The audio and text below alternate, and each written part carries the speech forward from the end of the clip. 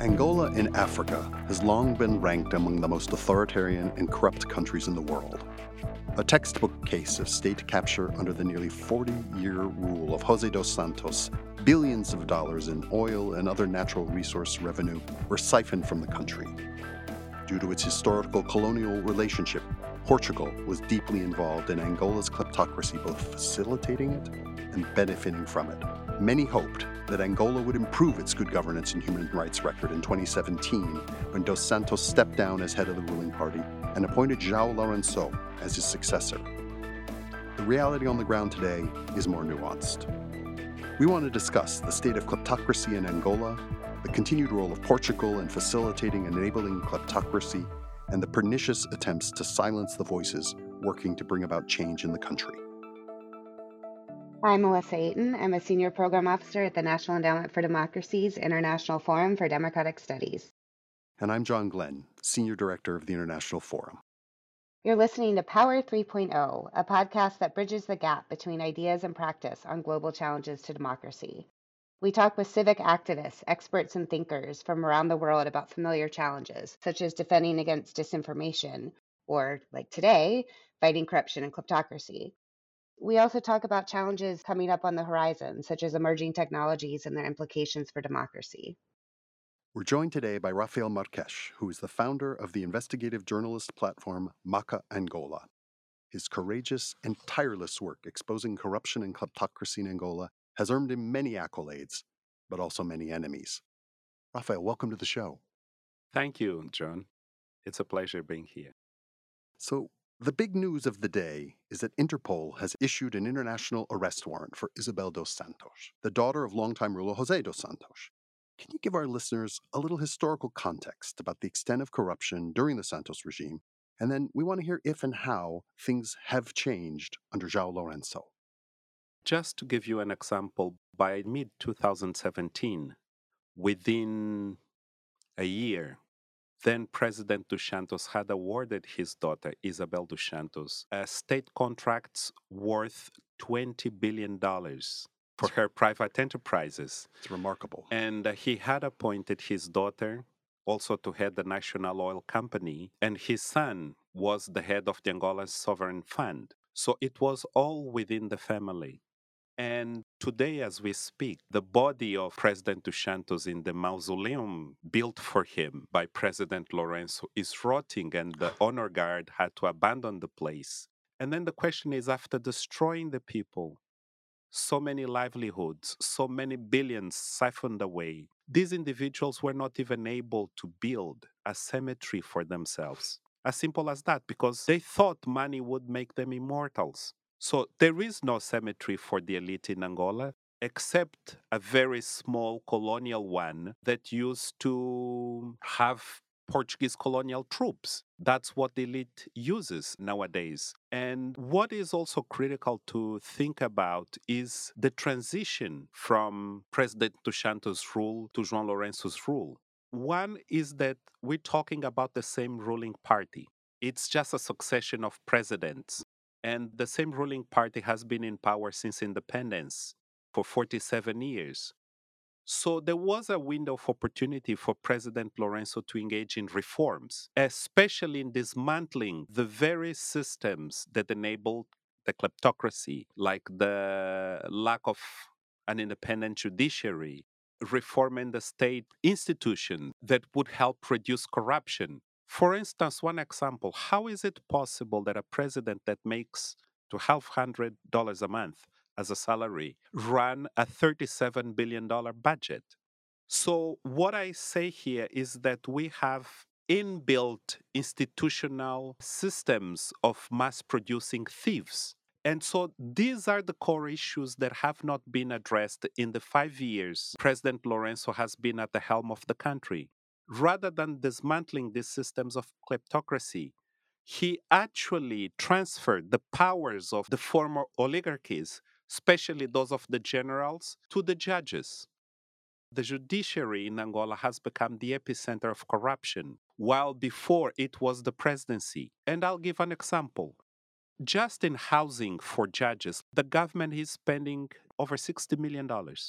I have documents of about 54 luxurious apartments bought by the government for the judges at the superior courts, which were used by the Chief Justice of the Supreme Court to distribute among his relatives and friends and others. So, how can we really combat corruption when we have a judiciary that is corrupt to the core? I think for kleptocracy watchers, one of the more frustrating experiences was watching how much Isabel dos Santos was sort of celebrated as a strong, independent businesswoman in Africa. She was listed as, Richest woman in Africa. yes, but they framed it as she was sort of self-made. She was rich because of her business prowess. There were universities in the US and the UK that would invite her to speak about the importance of developing societies in Africa, which was just such a mind meld knowing what she did in Angola. So I was wondering if you could just sort of talk through this element of reputation laundering that's pretty rife in Angolan kleptocracy. You mentioned Forbes. In 2013, I wrote a long investigative piece co authored with a Forbes editor on Isabel dos Santos. And as a result of that piece, which actually won a prestigious award for Forbes, Isabel dos Santos bought the rights to publish Forbes in the Portuguese speaking countries. That's the power she had, so that I would not write again for Forbes. She made a deal with Forbes. And here you see how a venerable US business institution, after such an expose of how corrupt Isabel dos Santos was, sold the rights for her to use the Forbes brand for her own propaganda, for reputation laundering. And that's how also individuals like myself, who are at the forefront of fighting these individuals, become sort of have an uphill struggle, not only internally, but externally as well, because these individuals have money to pay law firms, lobbyist groups, and anyone they can get. And what do we have? We barely sometimes can make ends meet. Absolutely.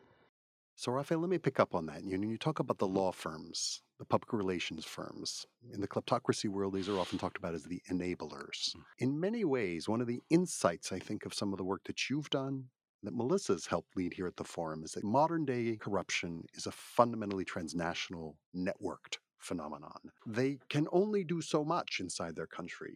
It is really these ties, frankly, in Western democracies often, where there is rule of law, where they seek to hide the money, but then also to exert influence, whether through reputation laundering or more directly for political influence. And in Angola's case, due to its colonial relationship, Portugal is often talked about, and Lisbon. Can you tell us a little bit more about that, but also about where we stand today? Because indeed, Lisbon has really been called out for this type work before, and not that long ago. Just recently, the former president of Portuguese Central Bank, Carlos Costa, denounced that the current prime minister of Portugal, Antonio Costa, had told him not to be strict about the business deals of Isabel dos Santos in Portugal and the money passing through or not. And has been exposed in a book. So that said, well, she's the daughter of a friendly president, therefore let her be. So the standards applied on money laundering controls, on banking controls, and so forth were not the same provided to Isabel dos Santos. So she could get away with so much by having the Portuguese political elites protecting her and the business community. And that's why, for instance, I work in Portugal, and I've always denounced Portugal as a laundromat for Angola. And I had serious problems in Portugal. I had even legal cases in Portugal. And even instances of harassment because of the power these individuals had. So, if we really want to address the issues of kleptocracies in the country, besides looking at questions of institution and state building, we really have to look at the enablers from established democracies, Western democracies. Isabel has Russian citizenship, but it's not in Russia where she goes to hide the money and to do most of her business, is in the West. Where presumably she can travel on that passport. Yes, because she was born in Russia from a Russian mother. One of the things that I find really useful about the Angola Portugal case study is it shows both the ways that the democracies themselves can be negatively impacted by partaking in these types of activities. And I was wondering if you could tell our listeners who might not be as familiar with Angola about the issue with the bank that almost failed based on its fraud burden of illicit Angolan assets maybe 10, 15 years ago. It's a really good example of why this stuff matters. It's both for the reputations of the democracies to not allow this illicit money to course through its systems, but it's also dangerous for the democracies. One critical aspect of the Portuguese Angola relationships has to do with the colonial past, that Portugal colonized Angola for 500 years. Most of the members of the Angolan elite have Portuguese citizenship as well, which creates a gray area. And even many Portuguese politicians and citizens also have dual Angolan nationality because they were born in Angola. So it creates a very complex historical relationship between the two countries. Years ago, one bank, Banco Espírito Santo, in Angola got into very serious problems because of the way it was providing loans. Over $4.5 billion in loans to corrupt schemes and individuals. What I found out through my own investigations is that much of that money actually never left Portugal. So the Portuguese bank, the headquarters, would assign the loans to the Angolan bank, but then disburse it itself from Portugal to individuals carefully chosen that supposedly were doing business in Angola. And one was a consortium between the owner of a construction company, José Guilherme, and the sister of former President dos Santos. And they received more than $1 billion for buildings. What we don't know is the fraction of that money that was actually used in Angola and where the rest went to. So there were many elaborate schemes. And then, of course, the bank collapsed in Portugal and all the blame was put in Angola. But the fact is, and the Portuguese authorities to this day refuse to acknowledge that it's their own problem, not an Angolan's problem, because much of that money did not leave Portugal. And what the Portuguese do not want to acknowledge is that Banco Espírito Santo used to be one of the most venerable institutions in the country, in Portugal. The head of the bank, Ricardo Espírito Santo, was known as the owner of it all, the man who controlled the political elites and everything. So, what is happening now is a great effort within the Portugal judiciary to find an Angolan culprit to justify what actually Portuguese individuals did absolutely wrong in destroying that institution, in fueling corruption in Angola, because for years I've been denouncing it. The first time I was called for investigation in Portugal was in 2010 for denouncing Banco Espírito Santo. A bank like that, I presume, wasn't only active in Angola, but there must have been many Portuguese who had their assets there, their resources there, that when the bank collapsed, I assume had implications for Portuguese citizens. Absolutely. Even had a branch here in the United States as well, I think in Florida. It's easier to say what happened while Portugal was benefiting from all that corruption. And another simple example that I gave and I exposed it. Banco Espírito Santo at some point sold a part of its percentage in the Angolan branch for $375 million. And I had the evidence that the generals, the Angolan generals who bought that share and the head of Sonangol, the national oil company, received a loan from the same bank they were buying, which is even under the Angolan legislation is illegal. And I have the slips in which they received the loan in form of cash, which is impossible for a bank to have $375 million available in cash and actually dole it out at a cash dispenser or by a bank teller. And then for the purchase of these very same shares, Another Angolan bank, controlled also by the National Oil Company, provided the same amount of money. I exposed it all.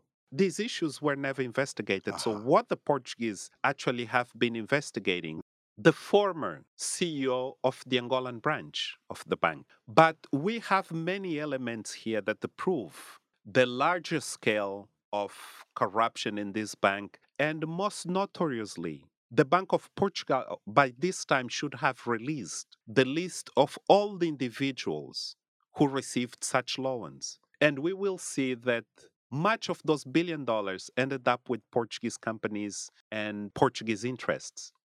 So, Rafael, you talked about having been attacked in some ways in Portugal, and one of the tools of kleptocrats from democratic societies are often these lawsuits. They're known as sort of so-called slap lawsuits, that are where even if they don't expect them to succeed, they create enormous costs on people like yourself, on journalists, in some cases on academics, sometimes around libel law, sometimes around other issues there. You've been sued in Portugal and threatened with lawsuits from some firms based in the UK. So, how have these lawsuits from the democracies impacted your ability to do your own work? Let me start with the lawsuits in the UK. What they achieved was that most of my articles in English that had been reprinted or reproduced in English speaking websites were all cleared.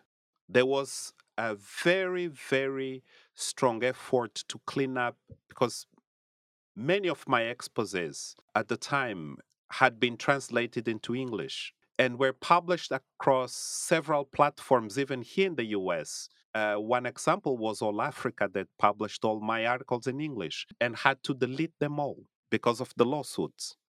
And this was even really just from the threat of the lawsuits, wasn't it? Because these companies also were served with such letters. In my own case, I've been served by one notorious low reputational firm with so many of those letters that at some point I just replied to them. I said, go and take a shower because I will continue to do what is right. If you want to sue me, come to me and send me the ticket so that I can go and answer it in court in the UK. And in terms of Portugal, I had it both ways. Both lawsuits that I ended up in one particular case responding in court. The case proceeded to court and I was acquitted. But it's also the financial toll, the emotional toll Right, it takes. right. And sometimes people do not factor that in. For instance, I spent 19 years dealing with lawsuits and harassment and surveillance that was so bad to the extent that one Israeli company and one Israeli businessman called Haim Tlaib, who's still in Angola and does great business with the Angolan government, has a company called Mitreli, set up a minivan with all these equipments in my neighbor's house Oh, no. permanently to spy on me with all sorts of high tech equipment. So that's how I lived for many years. And when we look, oftentimes people do not understand how emotionally it is traumatizing, the toll it takes on the family, Hmm. on personal relations, on Sure. friends, and everything. And that's why I really had to take some time off just to decompress, Mm. to breathe, to be able to rethink again and say, well, let's go back. But unfortunately, 23 years after I was jailed for calling the president corrupt, just days ago, a young man was arrested for calling our president Lorenzo a thief. So we're going back decades ago. And it's ironic, someone who's came on a ticket to fight corruption, to promote freedom of expression, is arresting people for those very same reasons he's supposed to fight. And it's not disheartening for someone like me because I've rested enough and now I'm ready to take them on again. Thanks so much, Raphael, for this conversation. I've known you for many, many years now, and I always just get so much out of chatting with you. To sort of close this session out, we always want to hear a little bit more about why you are involved in this work. After everything you just described, the sort of emotional torture, the impact on your families, on your friends. I know you've been, in prison several times. You've been physically tortured. You've, really have paid pretty horribly for your courageous work. Where do you find that source of hope to keep going? For one thing, when you travel throughout Angola, you see how beautiful the country is and what such wonderful people it has. And they must have an opportunity for a better life. And I want to live in, it's too cold here in Washington for that matter. And I want to live in my country. And those who are doing wrong in the country are the ones who should leave, not the ones who want to develop it, not the ones who love the people. And I always say, the same way President Dos Santos ended up in exile in Spain, where he died, those who have come after him and are doing wrong will end up in exile as well, and we will remain in the country and at the forefront of pushing for real change and for people to have a decent life and for the country really to be revealed at its full potential. And then I will happily retire at home. And when I tell these stories and what I went through to my grandchildren, probably they will say, "Oh, granddad is such a liar."